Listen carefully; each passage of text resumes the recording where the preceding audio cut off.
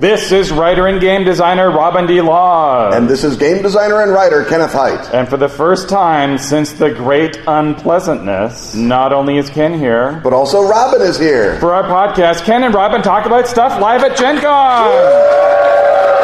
Recorded in front of a searingly good-looking audience in the sumptuous confines of the Indianapolis Convention Center. In room 245, which is only 6 away from room 237. Which all horror fans know not to go anywhere near. Bandwidth and travel considerations brought to you by Pelgrane Press. We can't predict the topics, but they might just include tabletop and adventure gaming, Elliptony, time travel, cinema, occultism, and that weird article you forwarded us. And of course, food.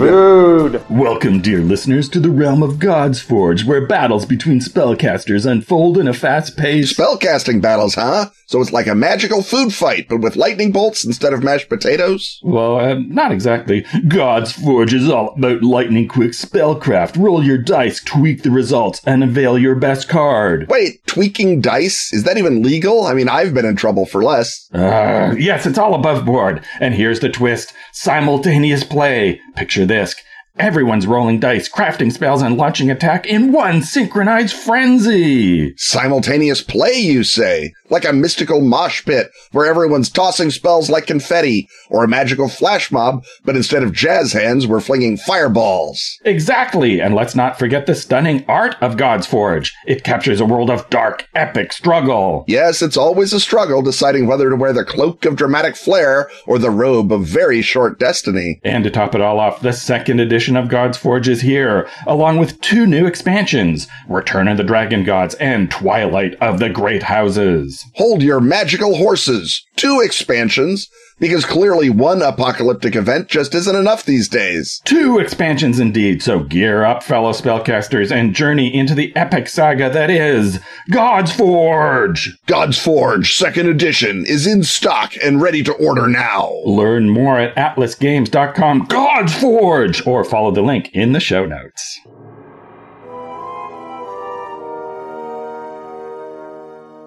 So this is a live episode, which we'll be putting up a little later when I'm off at the Robin and Valerie International Film Festival in Installment 2. So instead of our customary celebration of 10 of our finest Patreon backers, we would like to celebrate all of the Patreon backers who are in attendance today. So if you support us on Patreon, stand on up so that everyone else can applaud and admire you.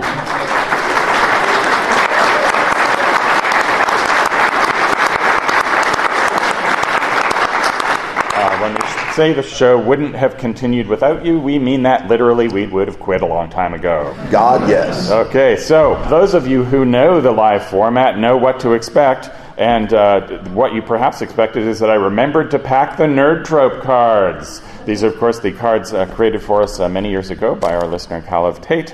They include a nerd card on one side, a trope card on the other, and I draw them randomly, and Ken, in no way prepared in advance for this. None whatsoever. Barely sentient, frankly. We'll thread them together while I sit back, perhaps take a nap, or maybe with a wisecrack or two. So the nerd card is another nerd card. It's faced Ben Franklin. Ben Franklin. Ben Franklin. Ben Franklin. And the trope card is zombies. Zombies! Well, this one's almost too easy. Frankly, you should just finish it in your heads, and I can take a nap. In fact, didn't somebody beat us to this one? Yeah, I think, maybe. I don't know. Who can tell? But Ben Franklin, we know 2 things about Ben Franklin. First, he discovered lightning, performing his famous experiment when he flew a kite in a thunderstorm with a key depended from it by a waxed string to draw lightning down and harness the power of electricity, America's best element. And also, he sawed up dead people in his house. In London, they dug up Benjamin Franklin's old basement. He lived in London for a great long time when he was American colony's ambassador / spokesman / lobbyist at Parliament, and he lived in a London townhome. And they were digging around in the basement of that townhome, as you do, probably to put in a functioning plumbing system, who could say. And they discovered a lot of dead bodies that were all sawn up. sorry, point of privilege here. Some of them are turtles because we've done this. Yeah, we have. We've done That's why this is so easy. So let's add, and we've done that one too, Elvis Presley. Elvis Presley. So it's Elvis Presley, Ben Franklin, and zombies. All right. Well, as I said, it was almost too easy. You could all finish it. Ben Franklin, supplied with a raft of dead bodies from his vivisectionist, well, maybe not vivisectionist, but certainly resurrectionist experiments in the basement of his London townhome, where he lived next to a doctor with whose wife he was carrying on an affair. Great fun. Him and Dr. Where's the Horns are building zombies, obviously to send out to bring down the British industrial complex in case of a war. They're infiltrated into positions not of great power. You can't really infiltrate zombies into a position of great power in British politics. But they're doing the sort of rote labor, building ships, etc. And at the moment when America's peril is most dire, Benjamin Franklin will close the great electrical switch in Philadelphia, sending a signal to all these zombies to rise up and destroy London, or at least destroy the British fleet. But, whatever. Break an omelet, burn down a city. It happens. So, that obviously happened in 1778, the darkest time of the American resistance, just before the French signed the alliance. Benjamin Franklin may have pointed out, I'm in France now, and you don't know who's in my basement. And the French said, oh yeah, alliance. Yeah, absolutely, Ben Franklin, that works. So America was able to declare its independence, and France was able to invade a zombie-paralyzed England. So everyone won. Fast forward, Robin, if you will, with me, to 1956. When the United States, grown fat and sassy in its complete domination of the continent, has perhaps departed from some of Ben Franklin's wisdom, the democracy, the common man stuff, but kept the part where you enforce social control with zombies and electricity. Maybe Aaron Burr had something to do with it. Maybe Woodrow Wilson, who was all about experimenting on people in a political science way, not a real science way. But, needs must when the devil drives. Lots of weird electricity guys, and of course Thomas Edison, as we all know, famously would hang out with Henry Ford and say, wouldn't everything run smoother if it was run by just spitballing here Thomas Edison and maybe Henry Ford? Henry Ford would say, yeah, I think so. So let us assume a post-Gilded Age assumption of power in America by your Thomas Edisons, your Henry Fords, your giants of industry, your master of his invention, your people who control the electrical signal that sends zombies to kill. Into that America comes a leader, Robin. I dare say a hero, perhaps even a solar hero, a cultural hero, your Robin Hood, your Heracles, your figure around whom resistance can accumulate. Someone perhaps fated to live in a quantum state between life and death. Someone upon whom zombification merely produces an electrical charisma, if I may.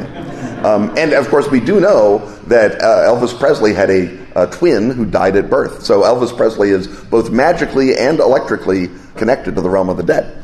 So Elvis Presley is leading a musical revolution. The kids, the youths, flock to his banner, and what we have is a rock and roll zombie 50s drive-in spectacular of a campaign, right, in which 40 million Elvis fans can't be wrong, and they can't all be killed by zombies.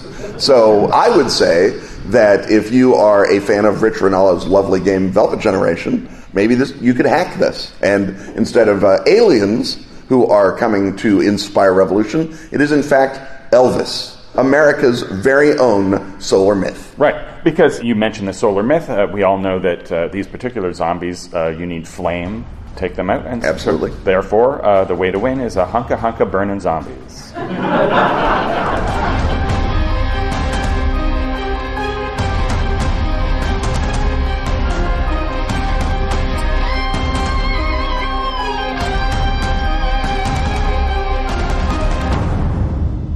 After a serpentine journey, the long-awaited scenario supplement for Cthulhu Confidential has shed its final skin to achieve full print form. Yes, Even Death Can Die is now a book filled with terror for one player and one GM. featuring 3 scenarios apiece, starring the core book's iconic investigators. Chris Spivey's scholarly World War II vet Langston Wright takes on corrupt businessmen and Nazi spies in One for the Money. Struggles to expel an extraterrestrial passenger from his body in The Shadow over Washington. And tangles with a traveling fire and brimstone evangelist in Preacher Man Blues. Ruth Tillman's straight-talking New York investigative journalist Vivian Sinclair tackles murder from a distance in The Howling Fog. Goes deep underground as a strike roils a water tunnel project and deeper things stir further below in Ex Astoria. And finds the creepy and crawly behind a gambling ship benefit gala in Boundary Waters. And my L.A. hardboiled detective Dex Raymond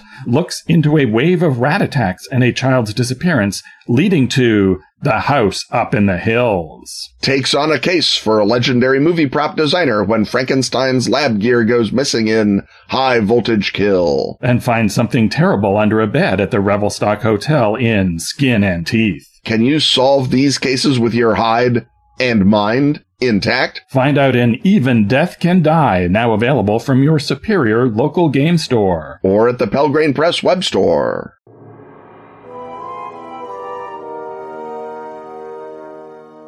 So at this point, we move to another ritual of our live shows, which is me taking questions, me reminding you to remind me to repeat the questions, and me failing to do that. So whenever one of us just jumps in with a comically brilliant response that is ruined by the fact that our people at home won't be able to hear it, please shout, repeat the question. Please practice for the moment. So okay, sure. Repeat the question. Thank you. Thank you so much. So who is brave enough here to step forward with the first question? There we go. The question is, household uses of harissa paste. I've never used harissa paste. Oh. I think you... harissa is great. For you. Harissa paste, for those who are not familiar, is a North African, generally Tunisian, but you can get different varieties of harissa all along the coast. And it is a hot chili pepper paste, basically. It is not dissimilar to sambal walaik, except it's less garlicky and less vinegary. It's more just a pure chili paste, like Calabrian chili paste, if you get that from South Italy, and I assume there's a connection. Anyhow, harissa is wonderful on Arabian or Middle Eastern meats, vegetables, rice. Basically, if you're making something and you decide not to go the za'atar, ras al hanout, warm spices route with the cinnamon and the cardamom and whatever else, you can go the other way, the harissa route. You can do harissa and maybe onion, maybe a little garlic, and it will wake everything the heck up. It's basically, if you would use sriracha on it in East Asian cuisine, you can use harissa on it in Moroccan, North African, Mediterranean cuisine. The caveat that I would put on there is, I think many of us are more habituated to sriracha. So using harissa at a 1-to-1 level may cause a bit of a chakra awakening that you didn't want. But I mean, the great thing about chili paste is you can test it out on bread or whatever else and just get your own comfort level with before you use it. But it's really no different from Calabrian chili paste or sambal walaik. Its job is to provide a sharp, hot, wonderful burst of flavor to what might otherwise just be rice or some other sort of bready goodness, pasta if you're doing the Italian stuff. And next question, in the back. What cosmic horde did Barbenheimer protect us from? Well, Nyarlathotep, over the course of the pandemic, which he insists he had nothing to do with, because he considers it as hack work, is down with streaming. And he's hoping to move us to an entirely all-streaming environment. And for many years, what he's been doing in that is just sort of twisting people so that when they go to the cinema, they make the cinema experience terrible. So when you are in stadium seating and you see someone using their phone, or like have their screen open in the middle of a screening, or you have like parents letting a kid watch YouTube in the middle of something, or just the people who drift in and out, all the stupid ambient sound. But that's Nyarlathotep has been working at us for a couple of decades in order to degrade the cinema experience. And although he's been rather successful in that, I think neither of us can want film to go away. And an event like this, an amazing confluence of two different recognizable but original things coming out on the same weekend with a contrast and getting people excited about going to the movies was a big blow against Nyarlathotep. But I'm sure he's happy about the strike, and I think we may need to find another great pairing of movies after this is all over to get people back in the movies. And I will point out, of course, that Barbie and Oppenheimer are literally the alchemical marriage. And so the alchemical marriage is performed to create the Philosopher's Stone, which elevates us from the condition of lead. And in this case, the condition of lead would be Kachil Autaus, the treader of the dust. Right. And the other question that we're often faced with in Lovecraftian studies is, in Lovecraft's universe, there is no powerful source of love or positivity or anything that can defeat the mythos, and that's because we haven't yet before called on Barbie. Right. Next question.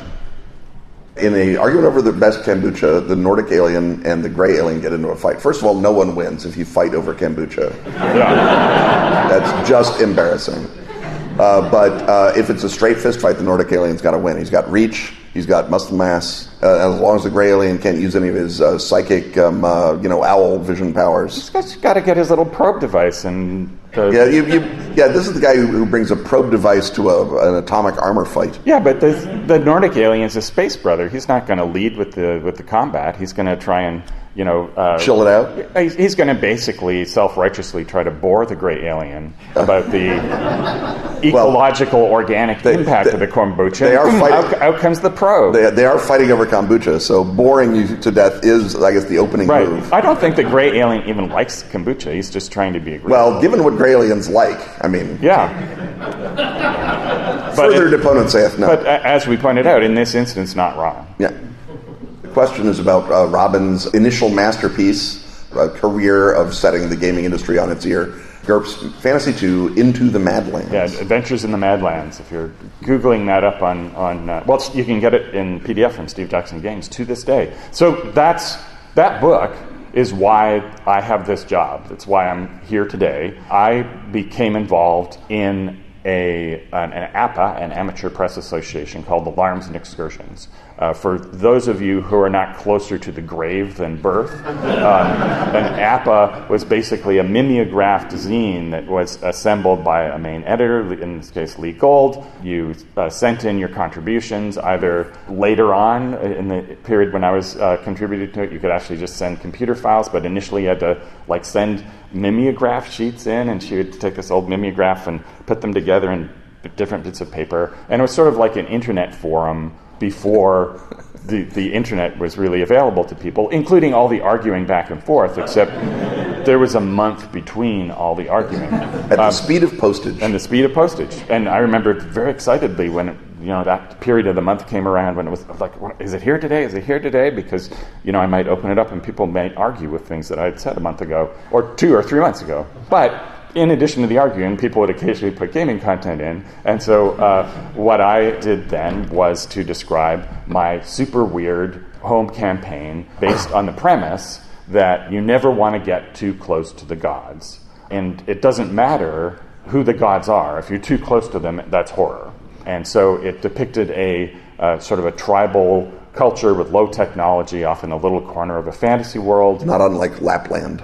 Right, but also there's sort of an indigenous flavor to it, and you were afraid of all the terrible monsters were about absence. So there's a boneless monster, which is a big flap of skin, like a manta ray that would flap through the forest to come to you, or a skinless, which was what you would think it was. Like the other half of that monster. The other half of that monster. But the really terrible thing were the gods. There was a terrible, frightening bear. There was a Big Leaper and Little Leaper could occasionally ride in a pouch in the front of Big Leaper, or there was this donkey of gloom, and a tiger, I believe. And I believe the tiger was the worst. And so I ran my group of players that I assembled for the first time since not playing in high school, and I began to write up this weirdo campaign.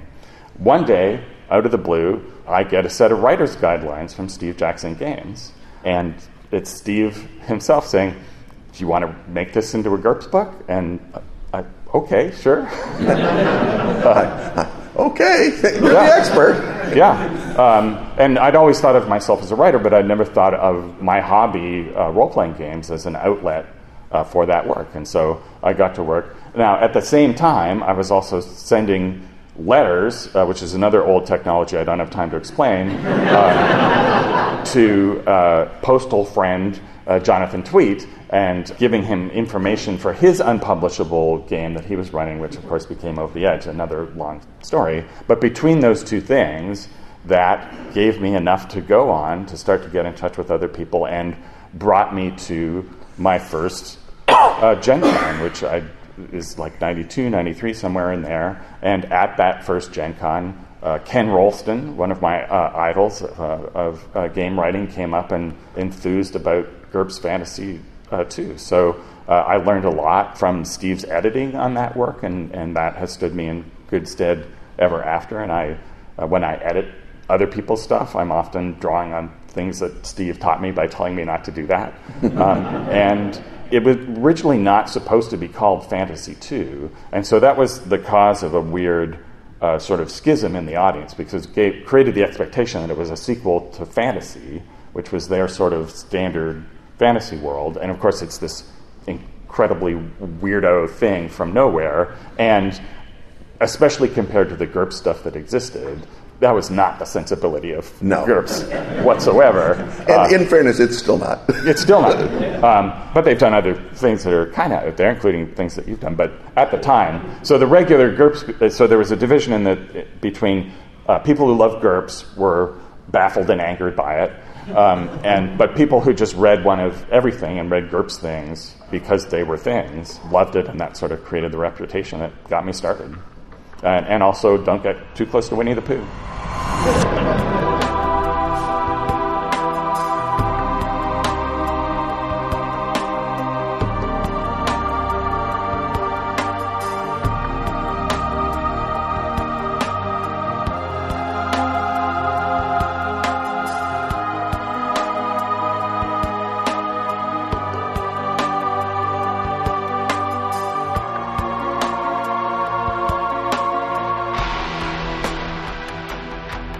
The best of Askfageln is now available at Drive-Thru RPG. All issues of Phoenix Magazine since 2013. That's spelled F-E-N-I-X. Can now be grabbed in special English editions. Containing stellar gaming material from our own Ken Hite. And such other recurring stalwarts as Graham Davis. And Pete Nash. Also find Dice, the gorgeous photo book celebrating that classic gaming accessory. And Freeway Warrior, the series of post-apocalyptic choose-your-adventures by Joe Dever. And if you speak Swedish, not English... That's Swedish, not English. You can delight in every original issue of Phoenix. And the new Sagebrush and Six Guns role-playing game, Western. How do you say slap leather varmint in Swedish? Oddly, Google Translate refuses to help on that. That's the best of Askfageln on Drive-Thru.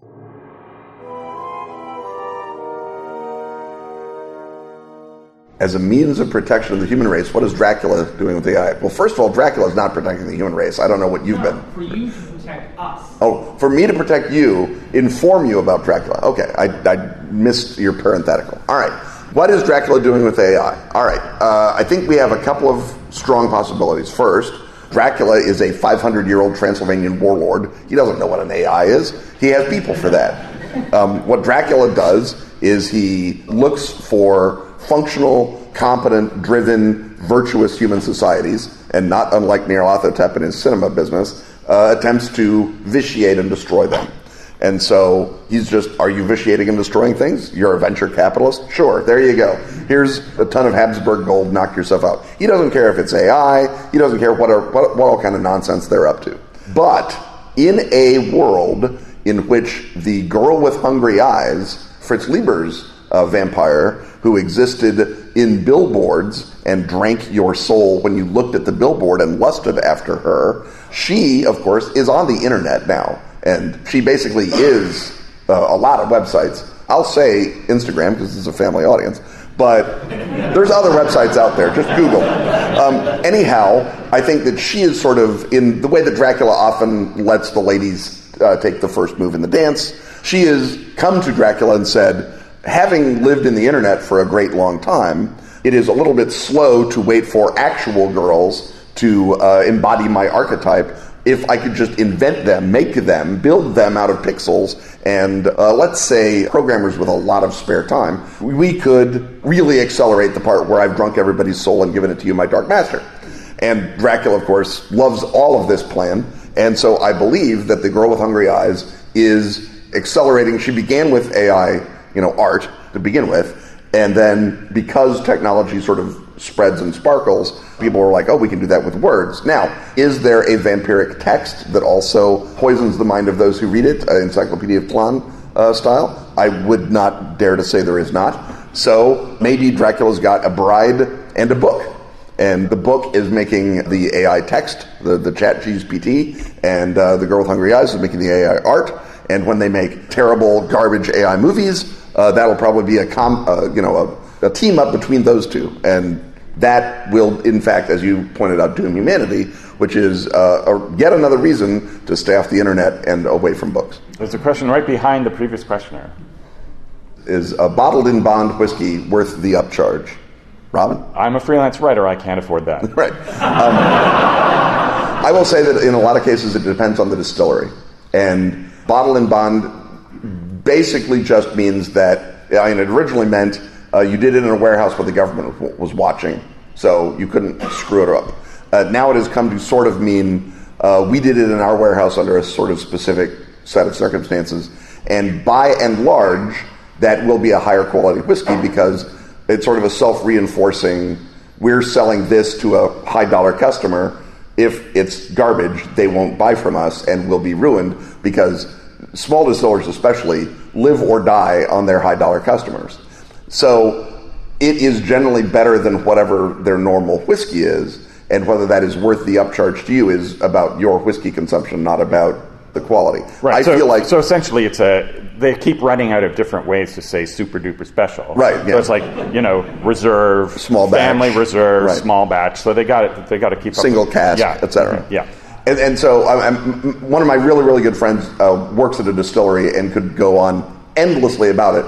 But I will say that generally, whatever their mark of distinction is, drink what you can afford until you get to the point where you say, I can't afford that.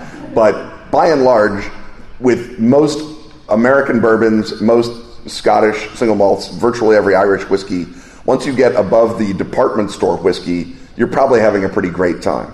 And, you know what your wallet can stand. I have drunk triple-digit price tag bourbons that were certainly great to drink, but I don't know if they were triple-digit great to drink. So everyone's an individual. Next question. So what is the true intention of the swapping out of the convention center carpet? Well, I think it's probably a protection against years of biological contamination. Yeah. But the question then becomes, why are they selling something that is obviously a biohazard? And the big answer, capitalism. The smaller answer, game collectors. Game collectors collect all sorts of ephemera, crazy things. We've been hanging out with them because of their special because booze. of their access to bourbon. These are obviously people who have no idea what they should be spending money on correctly. Yeah, and so they will buy things like the annual report from TSR from 1983, or and when you say why, they say there's only 3 in existence. Yeah, and I would say. And the rarest things are these RPJ belt buckles that and there's ones that are super extra special duper rare. They're so rare that Chinese 3D manufacturing companies have begun trying to forge them. So great fun, right? So I'm sure someone said, "Well, wait a minute." That's not just any horrible contaminated old carpet. That's Gen Con horrible contaminated old carpet. Just like when we were hanging out with the collectors the other day, I sort of jokingly said, "Oh, well, this ephemera is all selling for big dollars. Ken, you should have saved your tourniquet from your gunshot wound. You could have auctioned that off." And I was expecting them to go, "Ha, ha, ha." And they said, "Yeah, you should have." So clearly biohazard is, again, not on the forefront of their thoughts. Yeah. The other possibility is that the random walk of 80,000 human beings back and forth over that carpet creates a sort of an intentional pentacle, like you'd magnetize metal by passing electrons back and forth over it. This would be magnetized to intent and therefore would have value as a magical sigil. So if you've walked on that carpet, Bill Meinhardt now has part of your soul. I'm sorry. Right in the back. The question is the UFOs, or as we say now, UAPs. We don't want to dead name the UFOs. What being created them, and what technologies have we reverse engineered from them? And I guess we have two answers. The beings that created them were the United States Air Force Counterintelligence Office when they made them up. And the technology we have reverse engineered from them is trolling the Russians. With a side order of trolling the Chinese. Right, yeah. Well, that's still in beta. But the answer given by David Grush is that I believe it used to be that it was the transistor and the microchip that came from aliens. Well, that's passé. Now it's the gallium circuits in your iPhone, I believe, is alien tech, according to David Grush. And again, we've been reverse engineering aliens since the 1930s, according to this guy. The CIA got them from Mussolini's Italy in 1945, so maybe the transistor was one. The number one most commercially effective thing that we got from the aliens is whiteout. That was alien blood. And since whiteout is no longer a thing, they've had to, try and branch out. Yeah, now it's I think it's that Soylent Shake that you drink. Right. That's what they do with it. And sodium dextrose. Yeah. So the question is, how would you fit your GURPS thing, Cabal, into the Infinite World setting? Well, I mean, those name drops were by me. So if you'd like to know, read GURPS Infinite Worlds by Kenneth Haidt, available wherever fine games are downloadable. The GURPS Cabal began as a sort of a campaign frame in the back of GURPS Horror 2nd Edition. And when I was hired to do GURPS Horror 3rd Edition, I said, what about the Cabal? And they said, would you like to do a book just about the Cabal? And I said, would I? At that time, my thought was, why on earth is it a matter of 9 minutes calculation to shoot a gun in GURPS, which is the simplest damn thing in the universe, versus doing magic in GURPS, which is one roll on a cloud of dust? I said it should be the other way around. Rather than change the gun rules, I just added immense numbers of nonsensical modifiers, all drawn from genuine occultism, to casting a spell, and then gave the people who had the knowledge of those modifiers the advantage, obviously, in a magical universe. Those became the Cabal, which is a team of mages and monsters that secretly ruled the world from behind the scenes, as they did in a very popular product at the time, Vampire the Masquerade. So the Cabal was sort of a Steve Jackson version of Vampire, in the same way that fantasy was a Steve Jackson version of D&D. So the Cabal got its own book, and it was great fun, and everyone loved it. And then when Dave Pulver wrote the core book, he put the Cabal into his little tiny pressy of the Infinite Worlds, because his job was to tie all the GURPS books in. And I said, well, Dave, now you've given me an excuse. So I started saying that in worlds where magic works, the Cabal obviously can go between worlds, because they can go to the world of symbolic meaning at the center of the cosmos, and then rather than just go to boring old regular Malkuth, they can go to any Malkuth that they want, any of the material realms. And so they travel between worlds through, I think I called them Gates of Ptah to show off, that let them go to alternate worlds and loot them for magic. And so the Cabal is sort of the bad guy extractive foe if you are the regular jut-jawed Time Patrol guys or Infinity Inc. Guys in a timeline where magic works. So it gives you a reason to fight a werewolf.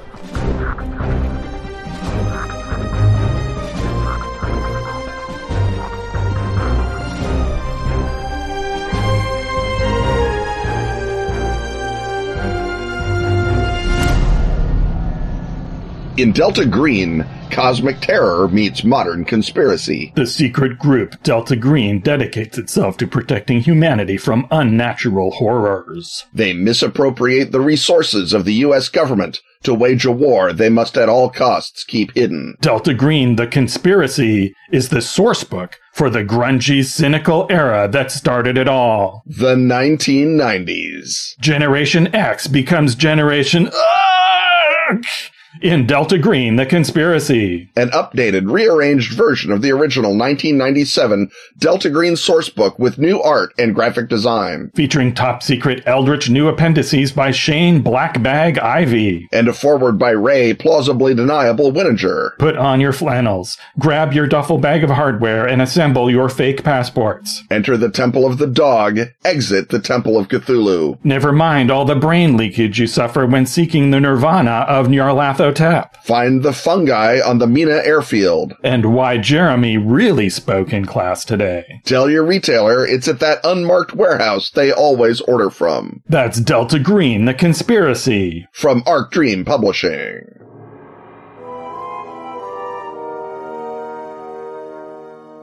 So let's have someone who hasn't asked a question before.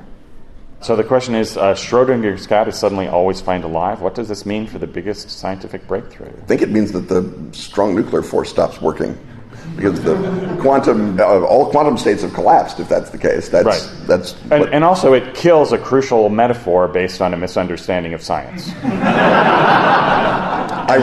Ironically. So what that does is it bolts the frog won't get out of boiling water up to number 1 in that slot. That causes the world's frogs they've been sapient for a while, but they see what we're doing. They have no desire to take part in it. But they finally get completely annoyed and say, we're amphibians. We're actually very sensitive to temperature changes. You know what we do when we're in water and then we realize that some goof has put us in a pan and it's getting hotter? We jump out. We said amphibians already. So really, what it will do is nothing to do with that sort of science, but it will cause the great amphibian frog reveal. So the question is, what powers does your bloodstained tourniquet possess? And what other game designer ephemera have similar powers? So I've met the tourniquet.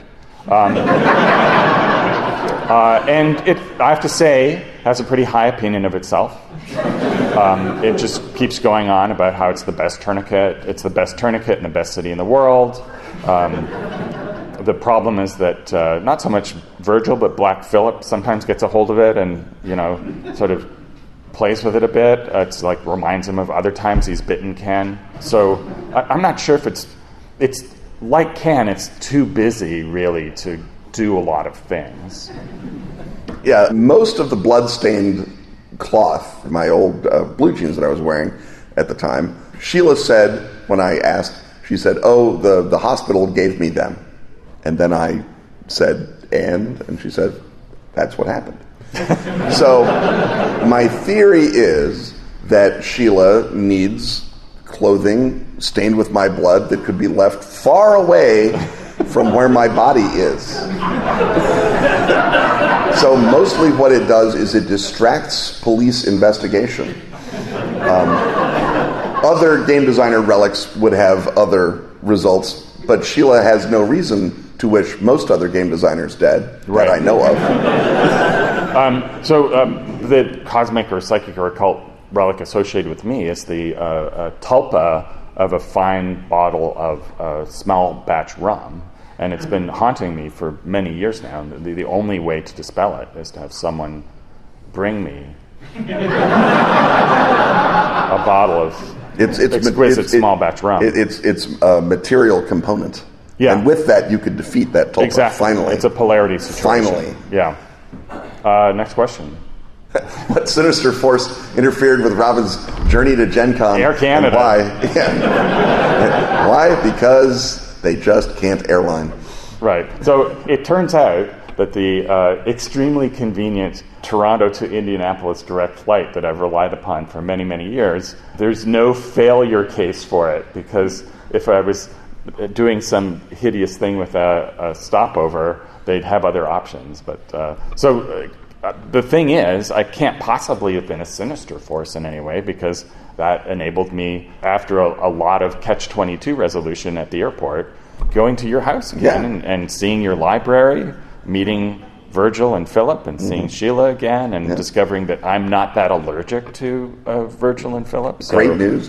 Superb news, really. So if it's a Sinister Force, it's a pretty good trap. It's playing the long game. Yeah, I got to I got to have a road trip with Ken and Will Heinmarch and Emily Cambius. There's I can't possibly imagine anything sinister. No, surely nothing sinister could be causing that. Unless there is something happening in Indianapolis that was something really terrible maybe happened in Indianapolis on Monday afternoon that my presence would have averted. Yeah. So it could have been a plot against Indianapolis. Yeah.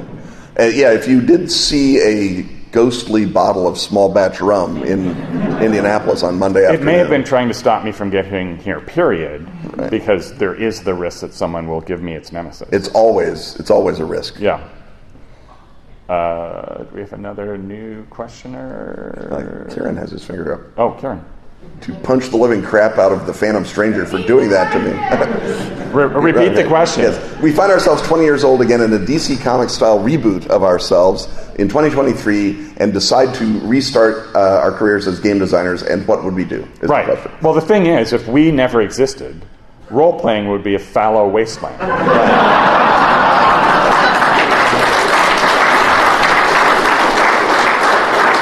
No, I think in a DC Comics style reboot, role-playing would have been a burgeoning young art form, because just like Superman lands in Smallville 20 years before whatever's going on, right. Dave Arneson and what's his name would have made Dungeons and Dragons just 20 years before we started our career, whatever year that was. So exactly the same thing happens, but we're better drawn? Yeah, exactly the same thing happens, but we're better drawn, and somehow we're involved with AI, probably. Right. Because that's...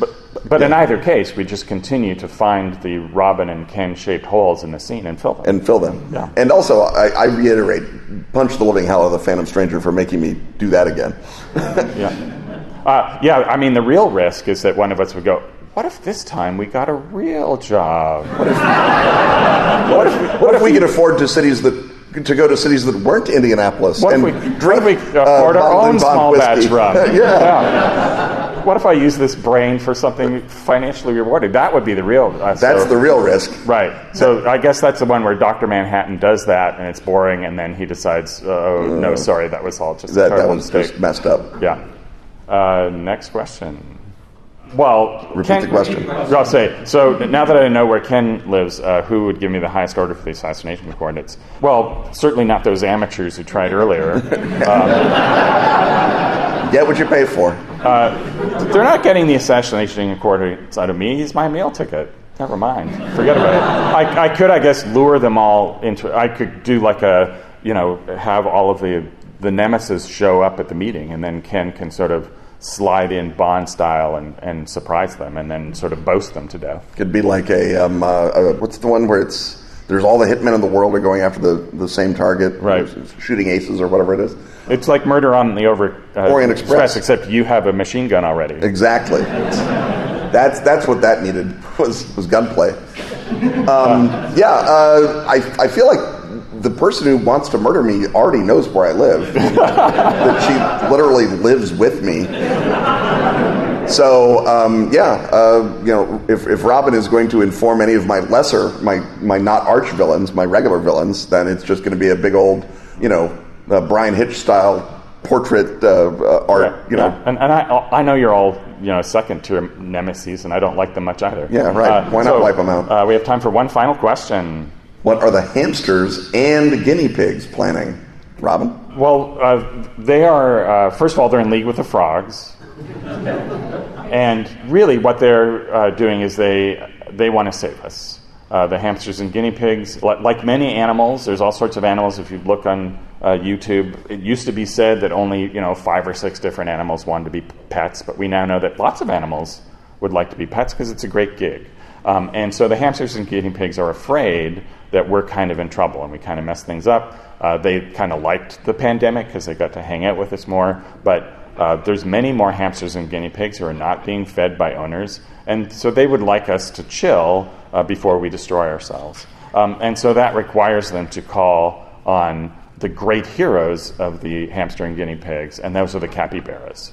Capybaras, of course, are the largest and most mellow of the rodents, and they're also friends to all other animals. Again, you can see on YouTube, a capybara will hang with a cat, hang with an ocelot, animals who you would expect to be their predators. They're just chilling, and they are the iconic embodiment of chill. And we as humans, we badly need to chill, just emotionally, also the planet, that would be nice. And so they're thinking of us by giving more psychic power and ultimately political influence to capybaras. Now, Robin, of course, has given you the feel-good Canadian version of the story. But I'm going to say that the replication crisis in science, in which peer-reviewed studies turn out to be hogwash because the data doesn't make any sense or it can't be replicated under laboratory conditions. People can't use spreadsheets, it turns out. It's not just that science is inherently corrupt. It's also the guinea pigs have been messing with them. It's like, oh no, just eat all the saccharin and pretend you have cancer.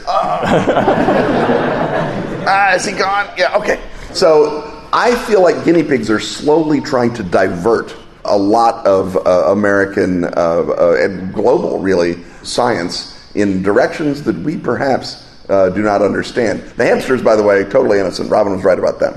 But the guinea pigs bear watching, not least because they're in league with rats.